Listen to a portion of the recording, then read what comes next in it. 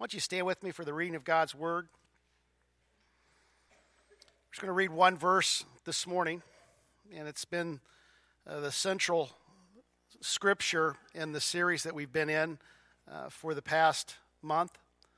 For a child will be born to us, a son will be given to us, and the government will rest on his shoulders, and his name will be called Wonderful Counselor, Mighty God, Eternal Father, Prince of Peace. Lord, bless your word today. Bless this time together as we just explore a little bit further what it means to have the gift of Jesus. In Jesus' name we pray. Amen. You may be seated.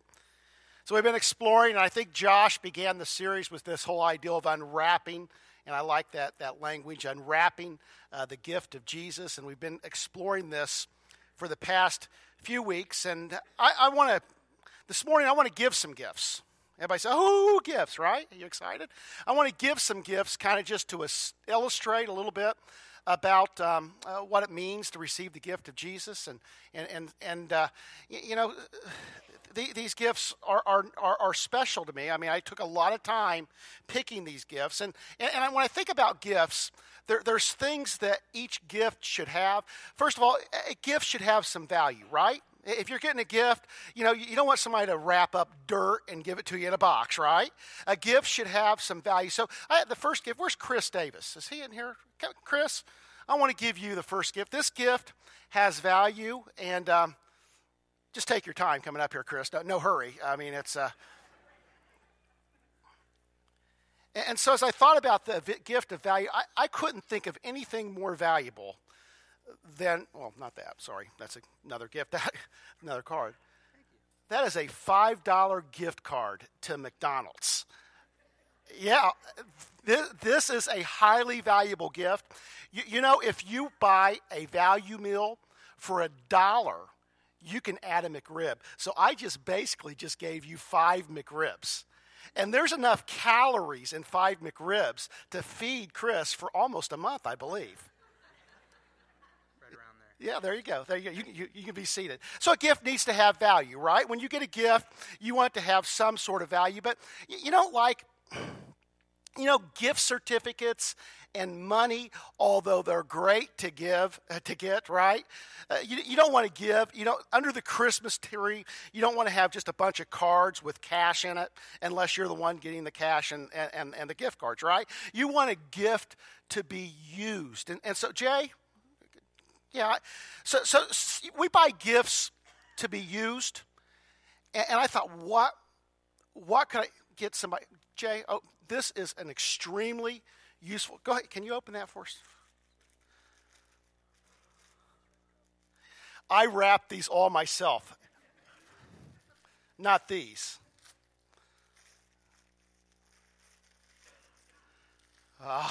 What is it? It's fruit cake. Fruity cake. And I want you to know this isn't just any fruit cake. This is pre-sliced. No knife. You guys can eat this during the service. So, a gift needs to be useful. And you can sit down. That's all the gifts you're welcome. And I think you can keep that for like 5 years, and it'll still be as good as it is, as fresh as it is today. But, fruitcake's good, and, it's useful. But don't we want gifts that are practical and useful? Right? You want your gifts to be useful or practical or something that, is used every... Rick, come here. I've got a practical gift here. And I tell you, this has your name written all over it. A practical... Go ahead, Rick. It's not going to blow up on you. Socks. And these aren't just any socks. These are reindeer socks. And now your feet may be bigger. The amazing thing is these socks fit feet sizes 4 through 10. So in other words, if you have feet this morning, most likely these socks will fit you. Not I expect you to wear those next Sunday. Now, I did actually get an extra pair of the Anybody want reindeer socks? Okay, here, yeah. Kim, come here. You can have the reindeer socks. Woo, good catch. So, gifts should be useful. Gifts should be of value. Gifts should be practical. I think gifts should bring joy. Mark, come here. I tell you, the best gifts bring joy to somebody's life. And man, I thought long and hard about a gift that would bring joy. Can you open this for us, Mark?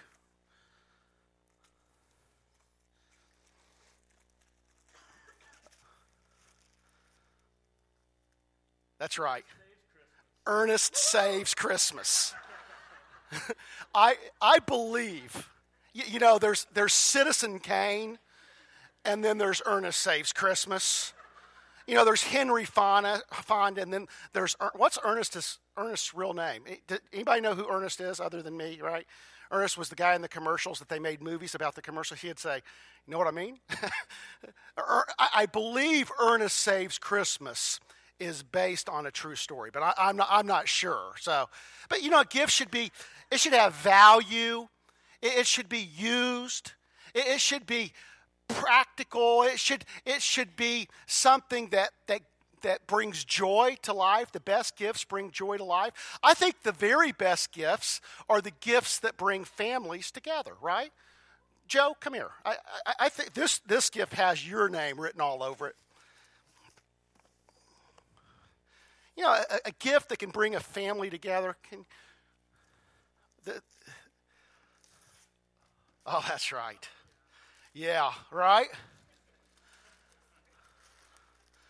Twister. And I believe that there is a rebate for one free chiropractic visit after playing that. So a gift should have value. It should be useful. It should be practical. If it brings joy to people, that's the perfect kind of gift. If it can bring people together, closer together, that's important. But most of all, shouldn't a gift be personal, right? Don't you like those gifts that are personal? June? Where's June Ackley? Is she in here? Come in here, June. Come up here. So I wanted to give a gift that was highly personal, that only I could give. And June, I think you'll like this. Go ahead. Would you open this?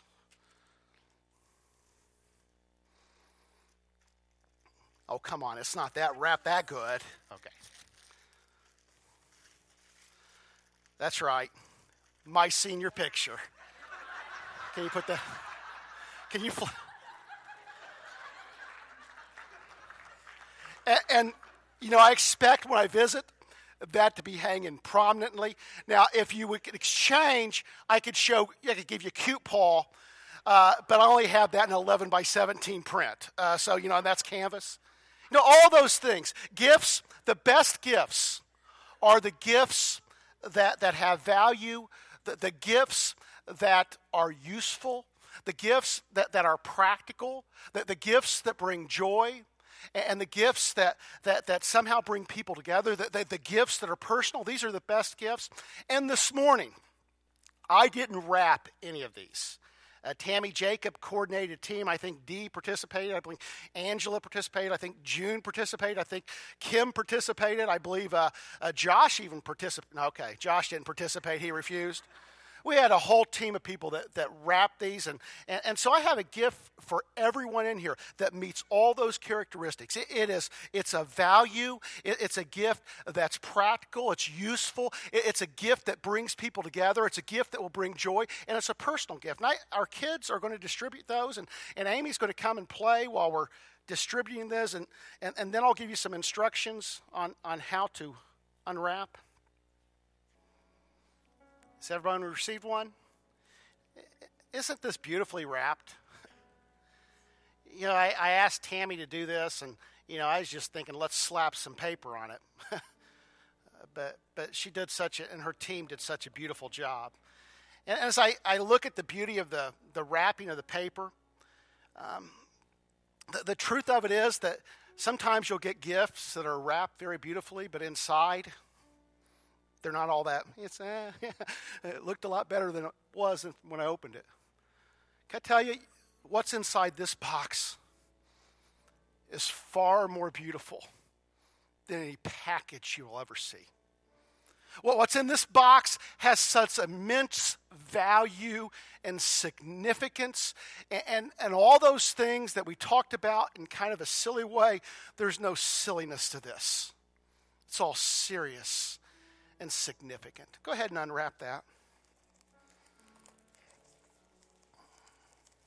I'm hearing the unwrapping slow down, and this little cup represents the greatest gift we've ever been given. That this little cup represents the gift of Jesus Christ.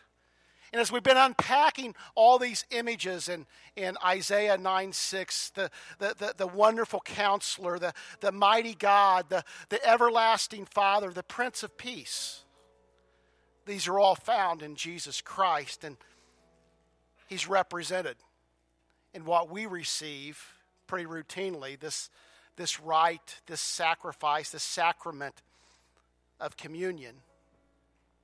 Today we're talking about the Prince of Peace, and the Prince of Peace is using this great Hebrew word. What's the Hebrew word for peace?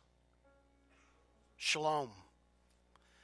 You know, peace, using the word peace, does not give enough emphasis to the importance of this word to Jewish people. See, peace is not just the absence of conflict, but peace is the wholeness of God. And in Jesus Christ, we find wholeness, and this cup represents his gift, and Jesus brings meaning to our day-to-day life. You ever think about that central to worship, that Christians have been experiencing the sacrament of communion, the Lord's Supper, Eucharist from the beginning. As a matter of fact, in 1 Corinthians, Paul talks about this rite of communion, the Lord's Supper, that they're already receiving in the church, which means that before there was the New Testament, since 1 Corinthians, probably the oldest written book in the New Testament, before the New Testament church had the New Testament, the Bible, they were experiencing and practicing this central rite of communion. And so we join, when we receive communion, the universal church, both from the beginning and until the end, but the church all over the world in celebrating this. Throughout Marysville this morning, you are joining other believers in receiving communion. I've received communion in several different parts of the world, and I got to tell you, it just always amazes me that when I'm doing that, someone in America, someone in Africa, somewhere in India, somewhere in South America, people are receiving this very thing, sacrifice, the sacrament. And in receiving this, I'm always kind of amazed. Jesus uses this very practical, very everyday thing, bread and wine.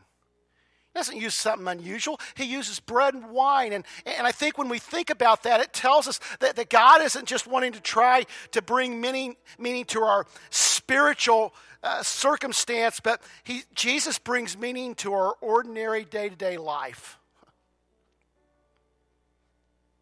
Do you believe it's possible that the gift of Jesus is so significant that not only does he want to make this place holy, but he wants to make your family supper holy? I think it does. See, I think Jesus wants to invade every part of your life. I think when you sit down in the living room with your kids and you turn the television on and you're spending time together or you're playing games, that somehow God wants to invade those ordinary activities of life and make them holy. Jesus brings meaning to our ordinary day-to-day life. Jesus brings joy. I hope you found the joy of Jesus. Have you ever thought about this? What do we celebrate? What's central in Christian worship is this sacrament of communion, a feast. That the imagery is all over this, that God is using this feast to illustrate the coming of his kingdom. And as a matter of fact, when it talks about the end of time, and this feast is symbolic not of only of this day, but the coming day when we're going to be in God's presence, and it's going to be joy. That'd be a good time to say amen.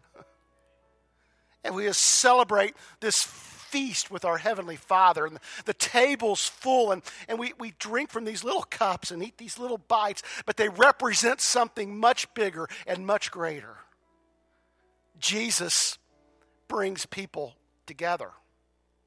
You have the sacrament of the Lord's Supper, and it represents table fellowship. In other words, when Jesus is initiating this ritual, this sacrament to be part of Christian worship, what he's saying is that it's important that you eat together. See, in their time, there was people you would eat with and people you wouldn't eat with. And Jesus is saying that is no more. Whether you're a slave or a master, whether you're a Jew or a Gentile, whether you're a man or whether you're a woman, whoever you are, whatever your title, whether you're educated, uneducated, wherever you've come from, if you belong to me, you belong to the same table. And so this morning we celebrate communion together because there's something significant in eating together. Finally, Jesus sacrificed. The gift of Jesus is Jesus gave of himself. Jesus says, this is my body. This is my blood. It's not something that you've earned, but I have freely given of myself so you can experience the shalom, the peace, the wholeness of God. There's a scripture that we're going to read. Josh, why don't you come up here with me before we receive communion, that we're going to read responsively.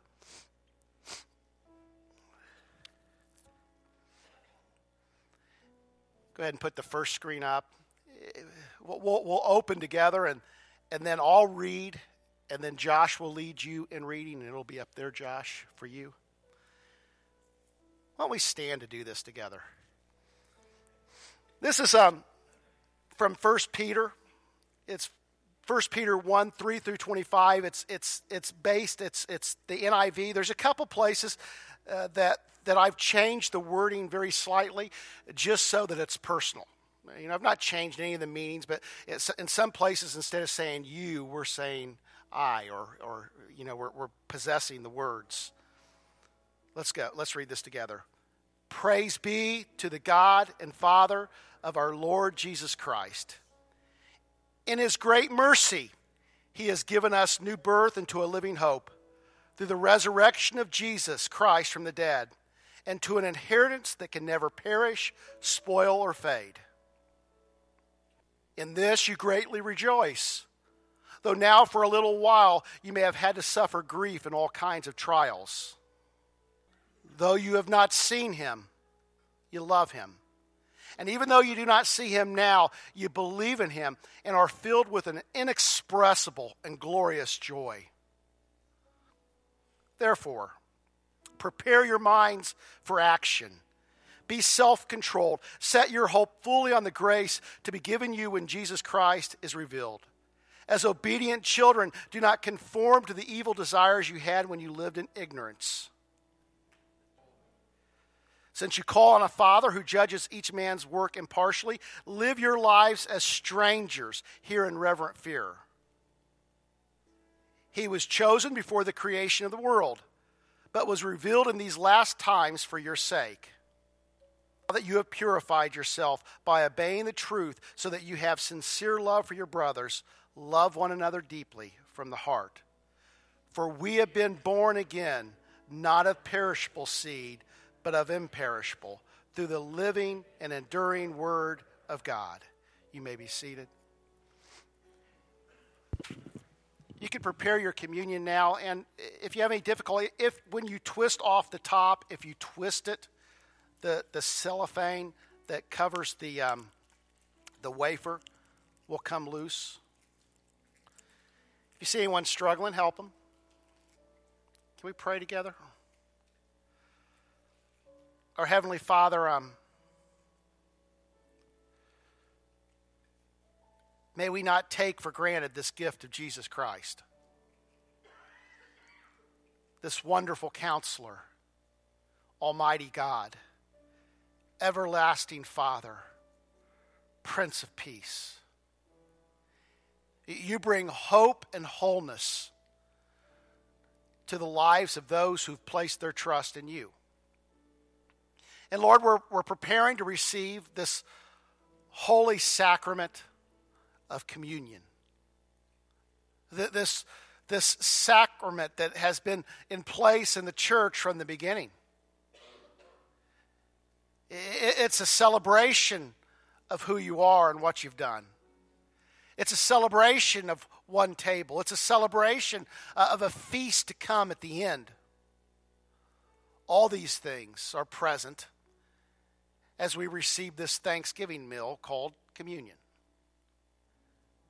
Lord, I ask that you help us to examine our hearts.